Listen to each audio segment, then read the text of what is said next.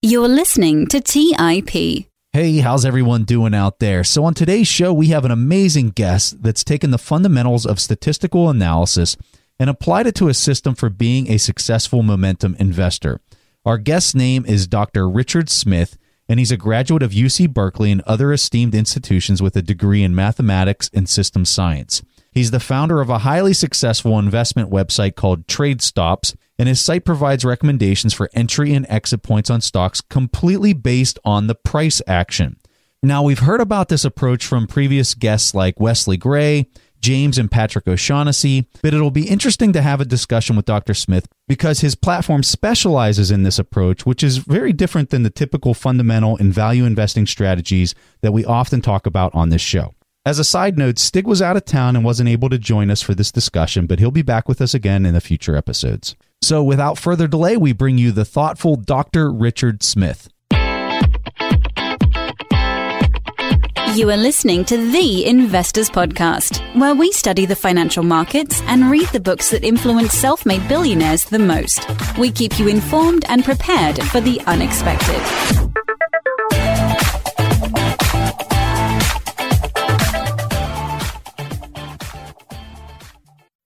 All right, so awesome to have everyone with us here, and I'm joined with Dr. Richard Smith right now. And so, Richard, welcome to the show. Preston, it is great to be here. I've been following your work for a couple of years now. I love your show. I couldn't be happier to be on here with you and your audience. Well, thank you very much, Richard. We're very humbled to have you with us here today. So let's go ahead and start off the show by talking about your background. What was the driving factor in your life that led you to put all the time and effort into creating your own momentum-based investing website? Because this is a lot of work what you've done, and I'm kind of curious to hear what your inspiration was. Well, I started out investing myself in the late 90s. There was a lot of momentum going on in the markets then, right? Yeah, absolutely. Followed by March of 2000 when the momentum turned in the other direction. But really, I stumbled upon it because I just observed myself as an investor. And I kept noticing how I got stuck in big losing positions. And I never got stuck in big winning positions correspondingly, right? So that was like, wait a minute, I'm a reasonably intelligent guy. I studied math at Berkeley. I got my PhD in a field called system science. And, how come this keeps happening to me over and over again? It didn't make sense. It didn't add up, right? So then I started looking into, what tools could help me reverse this pattern I saw in my own investing.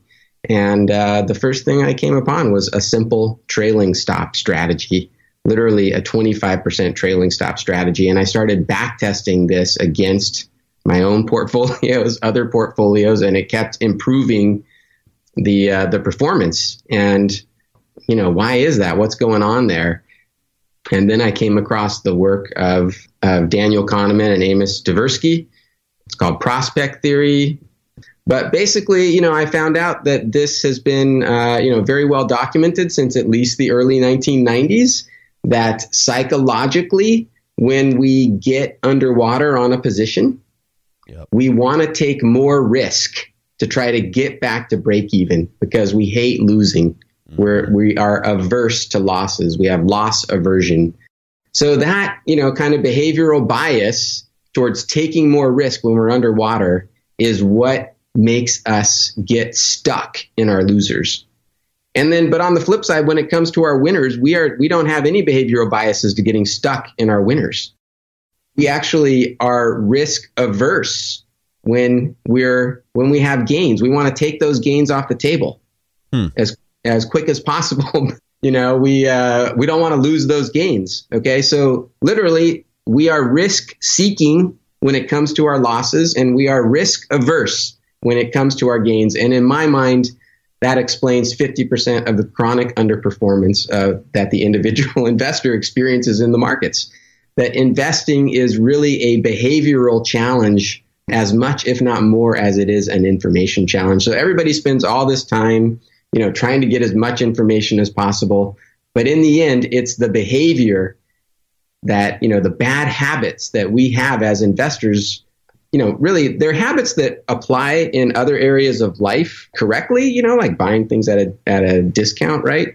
But psychologically in the markets, it just trips us up, and then you combine it with the media's constant hammering on us and trying to get our attention every day and, work us up into a lather so that we'll look at their advertising. Well, so what's interesting is you're talking about how you stumbled upon understanding why you were psychologically making mistakes. Right. And so then your approach to solving that was, let's turn to mathematics here and let's try to develop a protocol or a procedure so that when this happens, I'm going to trust the math and not my emotions. Right. Yep. And so, okay, Yes. So describe what you built. So I started out with trailing stops, and then I started saying, well, there's you shouldn't use the same trailing stop on every stock, I'm sure. So I came up with a volatility-based trailing stop strategy to measure the historical volatility on pretty much any stock, and to use that as the basis of how much noise or uncertainty is in this stock if I want to hold it for at least 12 to 18 months. So if a person's hearing that, they're going to immediately think, well, that's an exit strategy, but how about an entry strategy? How do I know when to get into something based on this momentum and the volatility? Absolutely. And that was the next step. So I had a good system for getting out of a stock now, and then I needed a good system for getting into a stock or back into a stock that I had gotten stopped out of. And so I use that same principle of volatility. So if something is in a downtrend, the first thing that I want to see is that it has a very solid up move off of its downtrend, and that it moves up more than its sort of normal expected volatility, because I don't want to get caught in dead cat bounces. Mm-hmm. So then where the momentum piece really came in was actually combining that with a trend, momentum-based trend indicator to make sure that I wasn't getting whipsawed too much. So that combination of one, what's the normal expected volatility for this stock? What's the normal noise that I should be okay with? If this stock's going up, right? How much noise should I allow it, expect in the stock to tell like, hey, this is just normal movement in this stock. But if it gets noisier than that, then, something else is going on and the trend might be changing. And then the same thing when it's in a downtrend, how much noise can I ignore? How much noise does it need to trigger on the way up in order to tell me, hey, this is more than just the normal noise in this stock. So basically I quantified noise. Let's take a quick break and hear from today's sponsors. Today's episode is sponsored by Range Rover Sport. Range Rover leads by example with their dynamic design that rises to the occasion. It's got powerful on-road performance and commanding all-terrain capabilities, coupled with signature Range Rover refinement. The third generation Range Rover Sport is the most desirable, advanced, and dynamically capable one yet, redefining sporting luxury. It's got advanced cabin technologies such as active noise cancellation and cabin air purification, offering next-level comfort and refinement.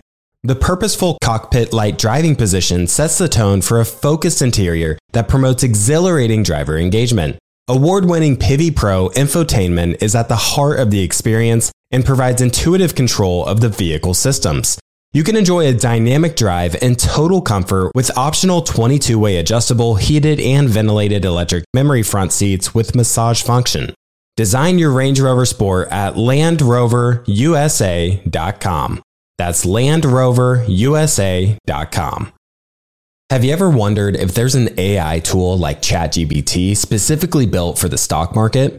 A tool that not only aids you in your research and analysis process, but also allows for dynamic discussions?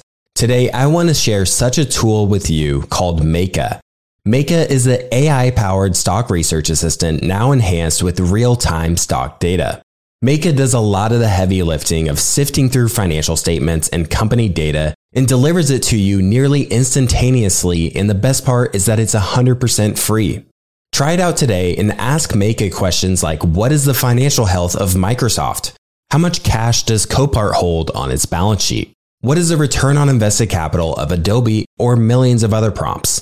Check it out today for free at Meka.com. That's MEYKA.com. When Rainn Wilson had a great idea, he turned to AT&T Business. They assured him no matter how out there his idea may be, they had his back. So we came up with this, a talking pillow designed to put you to sleep, backed by a reliable network and the only network with built-in security controls. And thus, Sleep with Rain was a hit. Take your business to the next level at business.att.com. That's business.att.com. All right, back to the show. So one of the things that Stig and I have been playing around with is using a momentum strategy to help us identify falling knives. Because, one of the biggest problems with value investing is when a company is a great value pick, it's also usually something that's heavily out of favor. And if for anyone that's conducted a value investing strategy before, there are these times when you'll buy a company that has maybe a great accounting fundamentals and it looks really cheap, but the price action is very difficult to endure and it might just keep going down for the next 3 months. And then it's testing your temperament. And so we're trying to first identify companies with the great fundamentals, but then only buy those companies once we see a statistical change in the price momentum, which suggests that the pain is starting to subside and it's not going to be so painful from a vantage point where it's really testing our temperament. So I'm kind of curious to hear your thoughts on that idea. I love it when you're identifying your own basket of ideas, right? Yeah. From one source or another, right? Your own analysis, maybe following the billionaires, but somehow, and this is what I do myself, I've identified my favorite stock pickers, basically, that I get my ideas from. I put together my basket of ideas, and then, I will not try to catch a falling knife. I will watch those indicators, and when I see something basically turn green that I really like, I'm all over it. Quick, incredible story for you, all right? Yeah, let's hear it. A friend of mine developed a search engine company back in the late 90s, was a publicly traded company on the NASDAQ, right? At the peak of the NASDAQ, his company was generating like $5,000 in revenue a day, or $5,000 of profits a day. Yeah. And stock was $20. At the bottom of the NASDAQ, his stock was worth $1, and his company was generating $100,000 a day in revenue. It's unreal. So sometimes the markets throw the babies out with the bathwater, and that can happen in sectors. It can happen in industries. And, as I think it's John Maynard Keynes, I'm not sure if he's the one, but it's usually attributed to him. The markets can stay irrational longer than we can remain solvent. You have to have some kind of fundamental foundation. And I think for the individual investor, right, we're not Warren Buffett necessarily. We're not going to hold stocks for 20, 30 years. So to combine great stock picking, good momentum strategy, something like that, I think it's the way individual investors pretty much have to go. Hey, so I'm curious. So people listening to this, they might be interested in just hearing, where are you seeing momentum trends today? In the end of March 2018, what are you seeing as good momentum trends?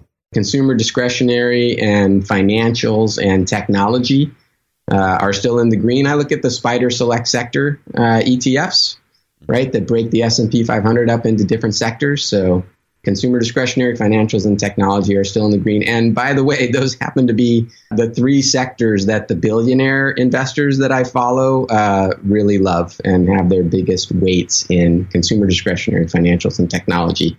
On the downside, consumer staples, health, and utilities are all in the red. And I'd be staying away from those. How about commodities? I am bullish on oil. Gold has been in an uptrend now for at least 12 to 18 months, and oil for 18 to 24 months. And oil is one that I always had trouble investing in oil, especially when I first started investing. And I was even doing a little work in the futures markets, and I would just always get beat up by oil. And what I found from my own research was that oil as a commodity is surprisingly volatile. I came up with this metric, the volatility quotient, or the VQ. And on oil, it's usually above 30%. So then you see these articles in the media, oil, fell more than 10%. It's in a bear market. No, it's not. Oil has to fall 30, 35% before it's in a bear market. Anything less than 30% is just noise in oil. So it may be at $60, but it's got to fall $15, $20 in order for it to be anything other than just noise, basically something that you can ignore, right? Yeah. So oil falling from $60 to $50 is no big deal. That's just the normal expected behavior for oil, right? So that kind of insight, using that mathematics basically to say, no, this is something I can ignore, or no, this is something I really need to pay attention to, has been immensely helpful to me. So I've been bullish on oil for 2 years now. And it thrashes around a bit, but it thrashes around within its normal expected range, but that can be quite a bit, but oil at 60 falling down to 50. Some of the long-term trends that I'm still keeping a close eye on, the downtrend in long-term treasury yields, right? So 30-year treasury yields. Obviously, that's a big question for the markets right now. We're in a 30-year downtrend. And that downtrend has not been broken to the upside. With respect to yield, you're saying? With respect to yield, right? Yeah. Treasuries are in an uptrend, yields are in a downtrend. Long-term interest rates, I'm not sold on the idea yet that long-term interest rates are headed higher. Yeah. I still think there's going to be some flight to safety movements coming up. And so I think the long-term downtrend in long-term interest rate yields is still intact.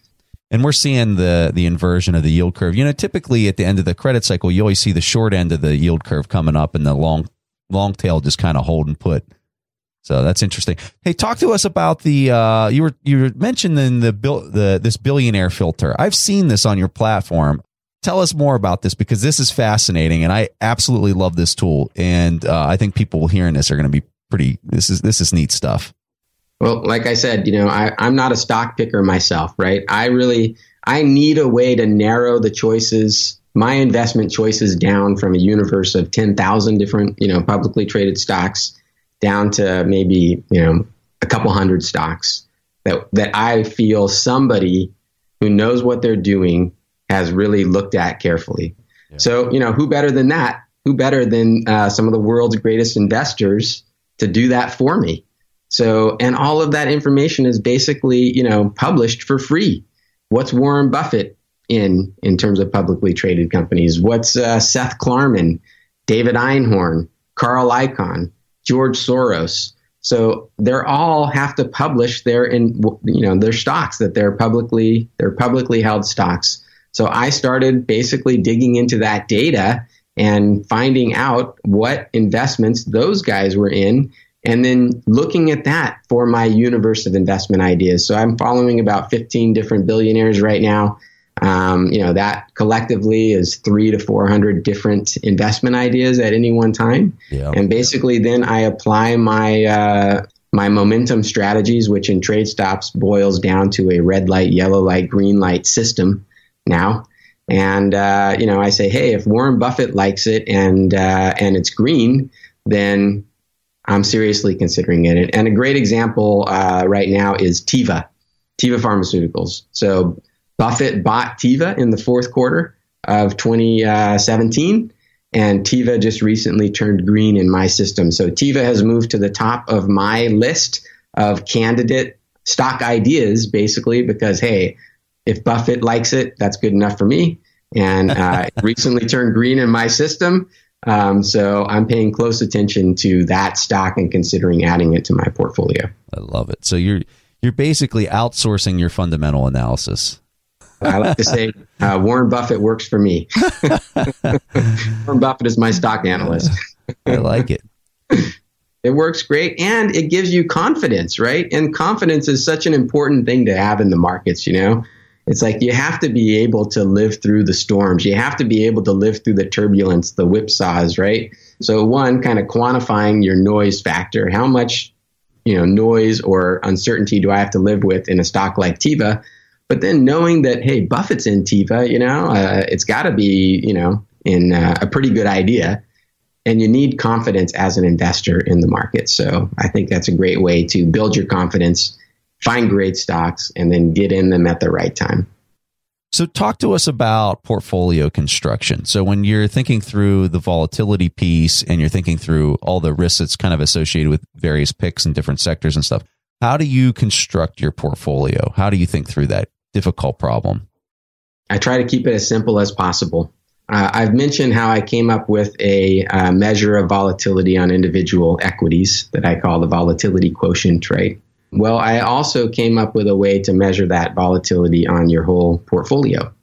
So just like you can say, hey, Johnson & Johnson has a 12% volatility quotient, which means that if I want to hold that stock for 12 to 18 months at a minimum, then I need to be just fine if Johnson & Johnson falls 10%, and turns back up.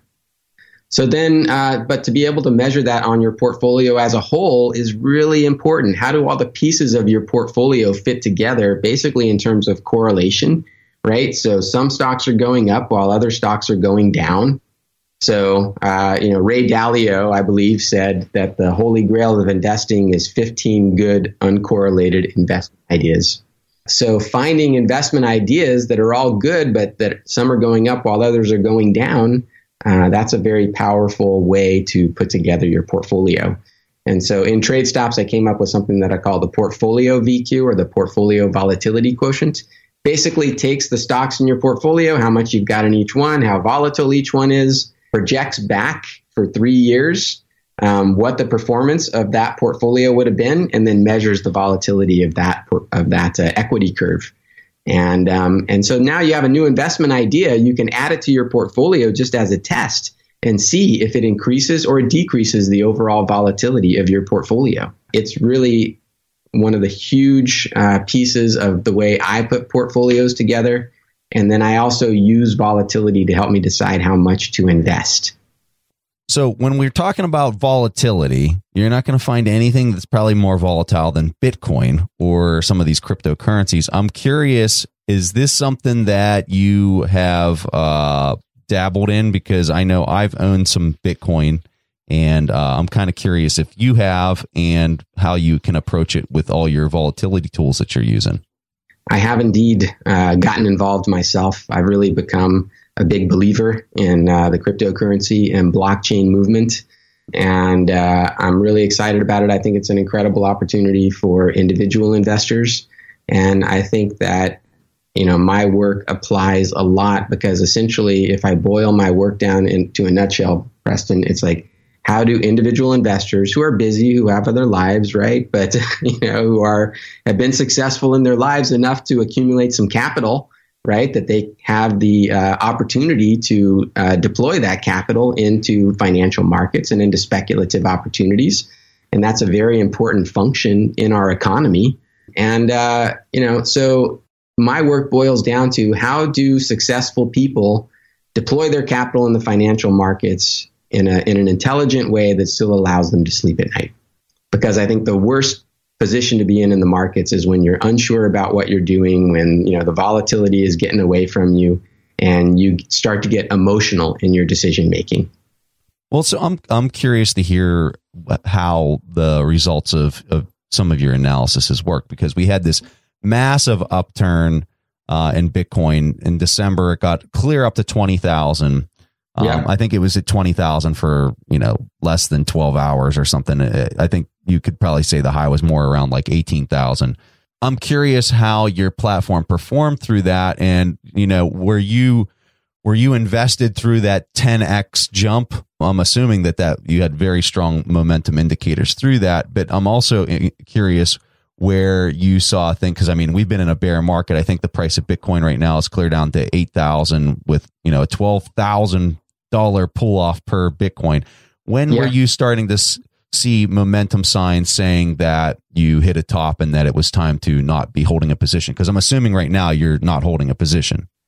In terms of my red light, yellow light, green light system, the volatility quotient on Bitcoin was about 40%. Wow. So that means, hey, that's how much noise you got to be okay with, right? So when Bitcoin made a top at $20,000, the 40% below that is $12,000. Yeah. So literally, but still my system got into Bitcoin at around $2,000. Mm-hmm. So a ride up to $20,000 and a ride back down to $12,000 was, what you needed to be okay with in order to use this system to be long Bitcoin. Now, I had some other indicators that aren't part of my trade stop system. I've been a big follower of time cycles analysis for 10 years now. And I had some other reasons to believe that Bitcoin was going to top in late December and frankly, possibly bottom in late March, right about now. So I actually like the action that we're seeing in Bitcoin today. We saw a low back in early February. We saw a higher low recently, last weekend. I've been expecting a near-term bottom in Bitcoin right about now. But more broadly, I think just what's going on with crypto is incredibly exciting. I think it's incredibly important. I was actually at the IBM Think conference earlier this week in Las Vegas. Mm-hmm. I met with 2 vice president level executives at IBM who basically told me, IBM is all over blockchain. And, there's private blockchain and there's public blockchain. Obviously, IBM is doing a lot in private blockchain, but they can't, they told me they can't get away from the public blockchain either, right? I mean, I think a big part of the crypto and blockchain movement is about trust, right? We're seeing a lot of lack of trust in big institutions. What happened with Facebook this week is an incredible indicator, when you can get, too big and too powerful and lose that trust almost overnight of a massive amount of people, right? And so that new model of trust that blockchain and crypto represent, I think is a paradigm shift. It's something that I think is very worth investors' attention. And is something that I've applied my tools to basically to help investors know how to be in this space and, and be in it for the long term, right? Know how much uncertainty or noise to expect, to be comfortable with, so that you can be in this space and ultimately capitalize on the potential of this space as an investor, and not just get whipsawed and lose your money. Let's take a quick break and hear from today's sponsors.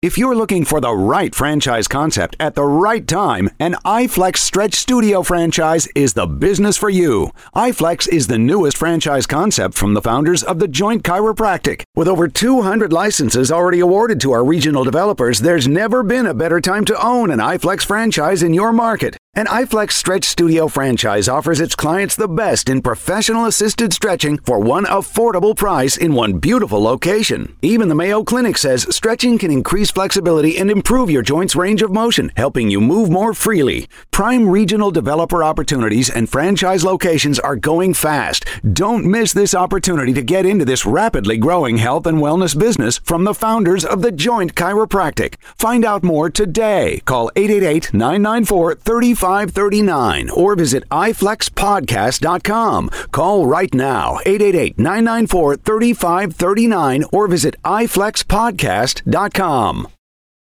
Today's show is sponsored by public.com. That's where you can earn 5.1% APY with a high-yield cash account. While we can't say for certain it's the highest interest rate there is, we can say this. It's a higher rate than Robinhood, a higher rate than SoFi, a higher rate than Ally, a way higher rate than Bank of America and Chase, a higher rate than Citi, Wells Fargo, Discover, and it's a higher rate than American Express too. So if you want to start earning 5.1% APY on your cash, check out public.com. We can't say it's the highest interest rate, but it's pretty damn up there. This is a paid endorsement for Public Investing. 5.1% APY as of March 26, 2024 and is subject to change. A high-yield cash account is a secondary brokerage account with Public Investing, member FINRA/SIPC. Funds from this account are automatically deposited into partner banks where they earn a variable interest and are eligible for FDIC insurance. Neither Public Investing nor any of its affiliates is a bank. U.S. only. Learn more at public.com/disclosures/high-yield-account. As many of you know, I love studying businesses and networking with business owners. The more I've studied businesses, the more I've realized that starting and scaling your business is easier than ever because of companies like Shopify. Did you know that Shopify powers 10% of all e-commerce in the US? Shopify is the global force behind Allbirds, Rothy's, and Brooklinen, and millions of other entrepreneurs of every size across 175 countries. Shopify is the global commerce platform that helps you sell at every stage of your business, from their all-in-one e-commerce platform to their in-person POS system. Wherever and whatever you're selling, Shopify's got you covered. Shopify even helps you turn browsers into buyers with the internet's best converting checkout. up to 36% better compared to other leading commerce platforms. What I personally love about Shopify is that it's the turnkey solution to kickstart and grow your business, and they are totally committed to giving you the necessary tools to succeed as a business owner. Plus, they have an award-winning customer support team there to help you every step of the way. Because businesses that grow with Shopify. Sign up for a $1 per month trial period at shopify.com/WSB. That's all lowercase. Go to shopify.com/WSB now to grow your business no matter what stage you're in. That's shopify.com/WSB. All right, back to the show. Yeah, no, I think that the volatility on that one, man, you better really be prepared for some wild swings. Yeah. And so my indicators are basically saying, it's stormy seas in crypto right now. We're not out of the woods. I personally think, it's an interesting time to do some bottom dipping right now, and you may be catching a falling knife, but as long as you're not putting more money into it than you're comfortable not seeing for a year or two, I think it's an interesting time to be doing some bottom dipping. But some of my favorite cryptos and altcoins in the space, I actually really like Litecoin right now, and Monero, which is in just an unbelievable uptrend that was hardly dented by the recent downturn at all. There's a site called coincheckup.com, and they have an algorithm ranking system there that looks at the teams and the public support of the network, essentially. The past track record of the teams, what their model is, what their idea is, and Ether Classic and Monero and Bitcoin rank at the top of that algorithmic. It's like corporate governance for crypto. You have to be looking into, because you're basically betting on these teams and on these networks and on these ideas at this point. There isn't, Warren Buffett is not in crypto because there is no way to fundamentally value, what amounts to a new paradigm at this point. So it is a bet on the teams and on the ideas and on the people that are attracted to that new business model, essentially, right? So I think Ether Classic and Monero both have some great technical, encouraging signs, though they're both in the red right now, according to my system. So, this is definitely bottom fishing here. This is not, hey, we're waiting until it turns green and it just turned green, right? But I think those are a couple that people would be well served looking into. Okay, interesting. Hey, so when we were talking, and this is a little bit of a plug, sorry guys, this is a little bit of a plug for our Berkshire meeting, but we had lunch. I asked Richard, I said, Richard, you going to come out to the Berkshire meeting in May? And he said, you know what? I think I will do that. So I'm kind of curious. Are you excited for the meeting? I'm very excited about it. I'm very excited to spend time with you and your colleagues. And I've never been to the Berkshire meeting. And, I really started focusing on the billionaires in the past 18 to 24 months. Buffett obviously stands out. By the way, just for your readers' benefit, my favorite billionaire to follow is David Einhorn. And I don't want to get too far off the track of Buffett here. Charlie Munger was one of the first people that really turned me on to the psychology of investing. There's a YouTube video of Charlie Munger giving a talk at Harvard about the work of Robert Cialdini, who wrote Influence, right? And then Persuasion now. And I had come across Cialdini's work through looking into marketing myself, being a business owner, right? You have to know a little bit about marketing.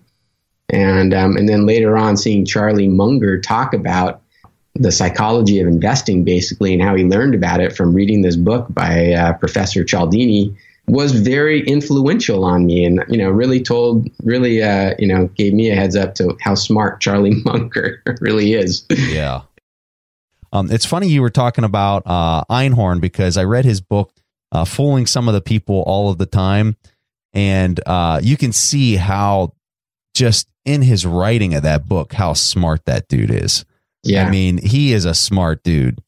And just a diatribe of a book about one stock that he was investing in through all this painful experience and just clobbering the corporate governance and the company. It was a fascinating read. I don't know if we could do it on the show. I don't know that it would be a good fit for reviewing on the show, but if anyone wants to read a really interesting book, go ahead and read Einhorn's book. It's pretty cool.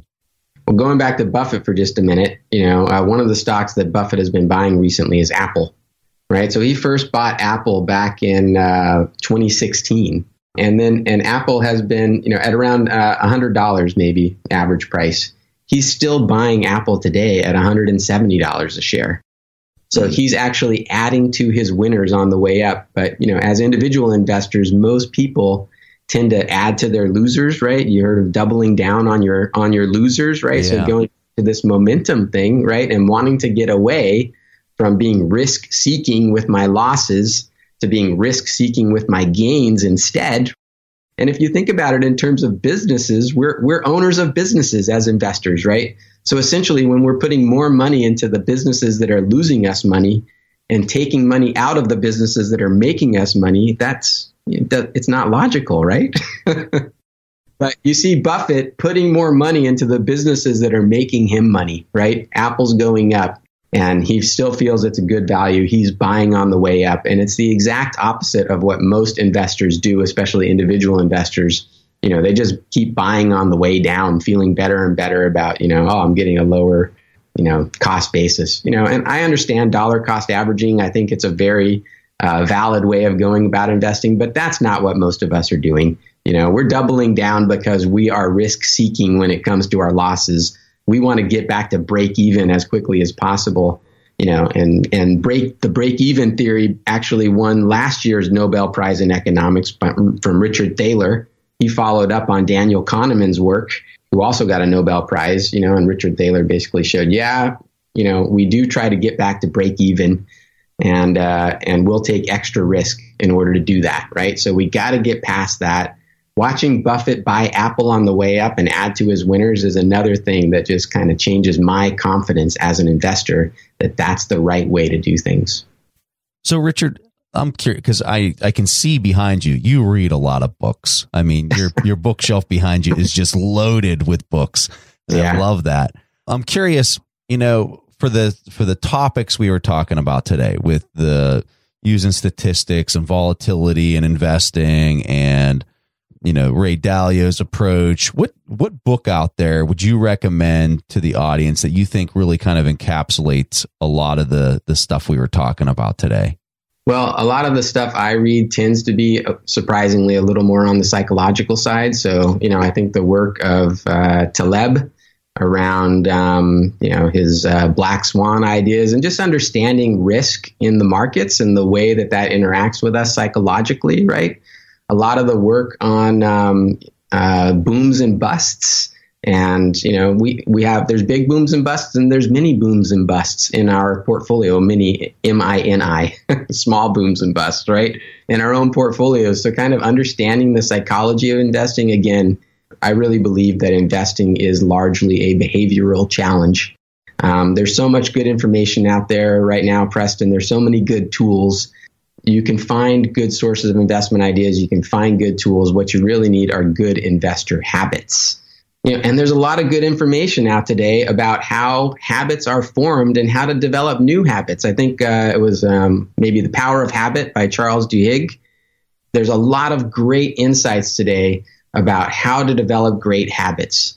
And we need great habits as investors. That's what is really going to make the difference between success and failure. So I think reading about successful investors, it's an old book, but the Market Wizard books, right?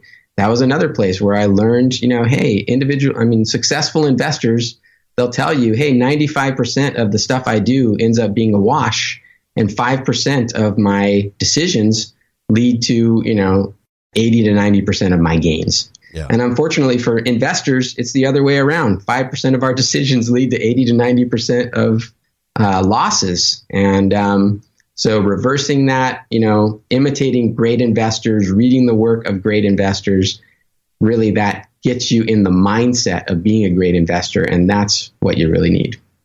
Love it. So Richard, tell the audience where they can find you. I don't know if you're on Twitter, but you just tell people where they could reach out to you.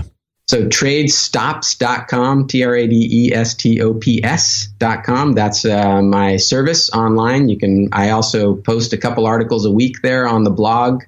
We are on Facebook, Twitter. I'm not very active on social media right now. I tend to be a more private person. But I am in business, so I know I got to get out there a little bit. But the blog at Trade Stops is a great place, and just to learn about the product and our offerings there. That is awesome. Well, Richard, all I can say is thank you so much for coming on the show.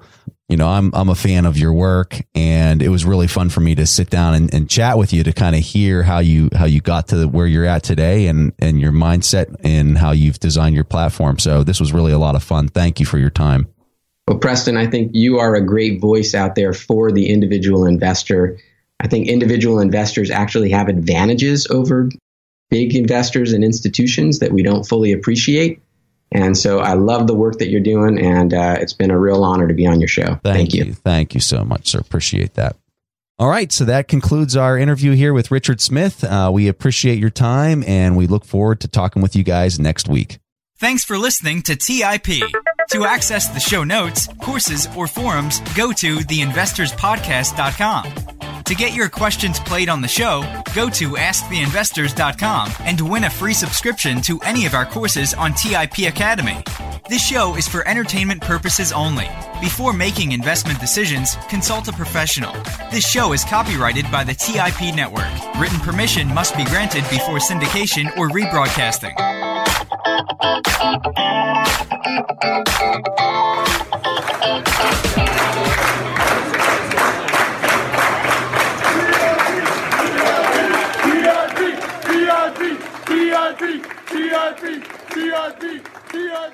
TIP.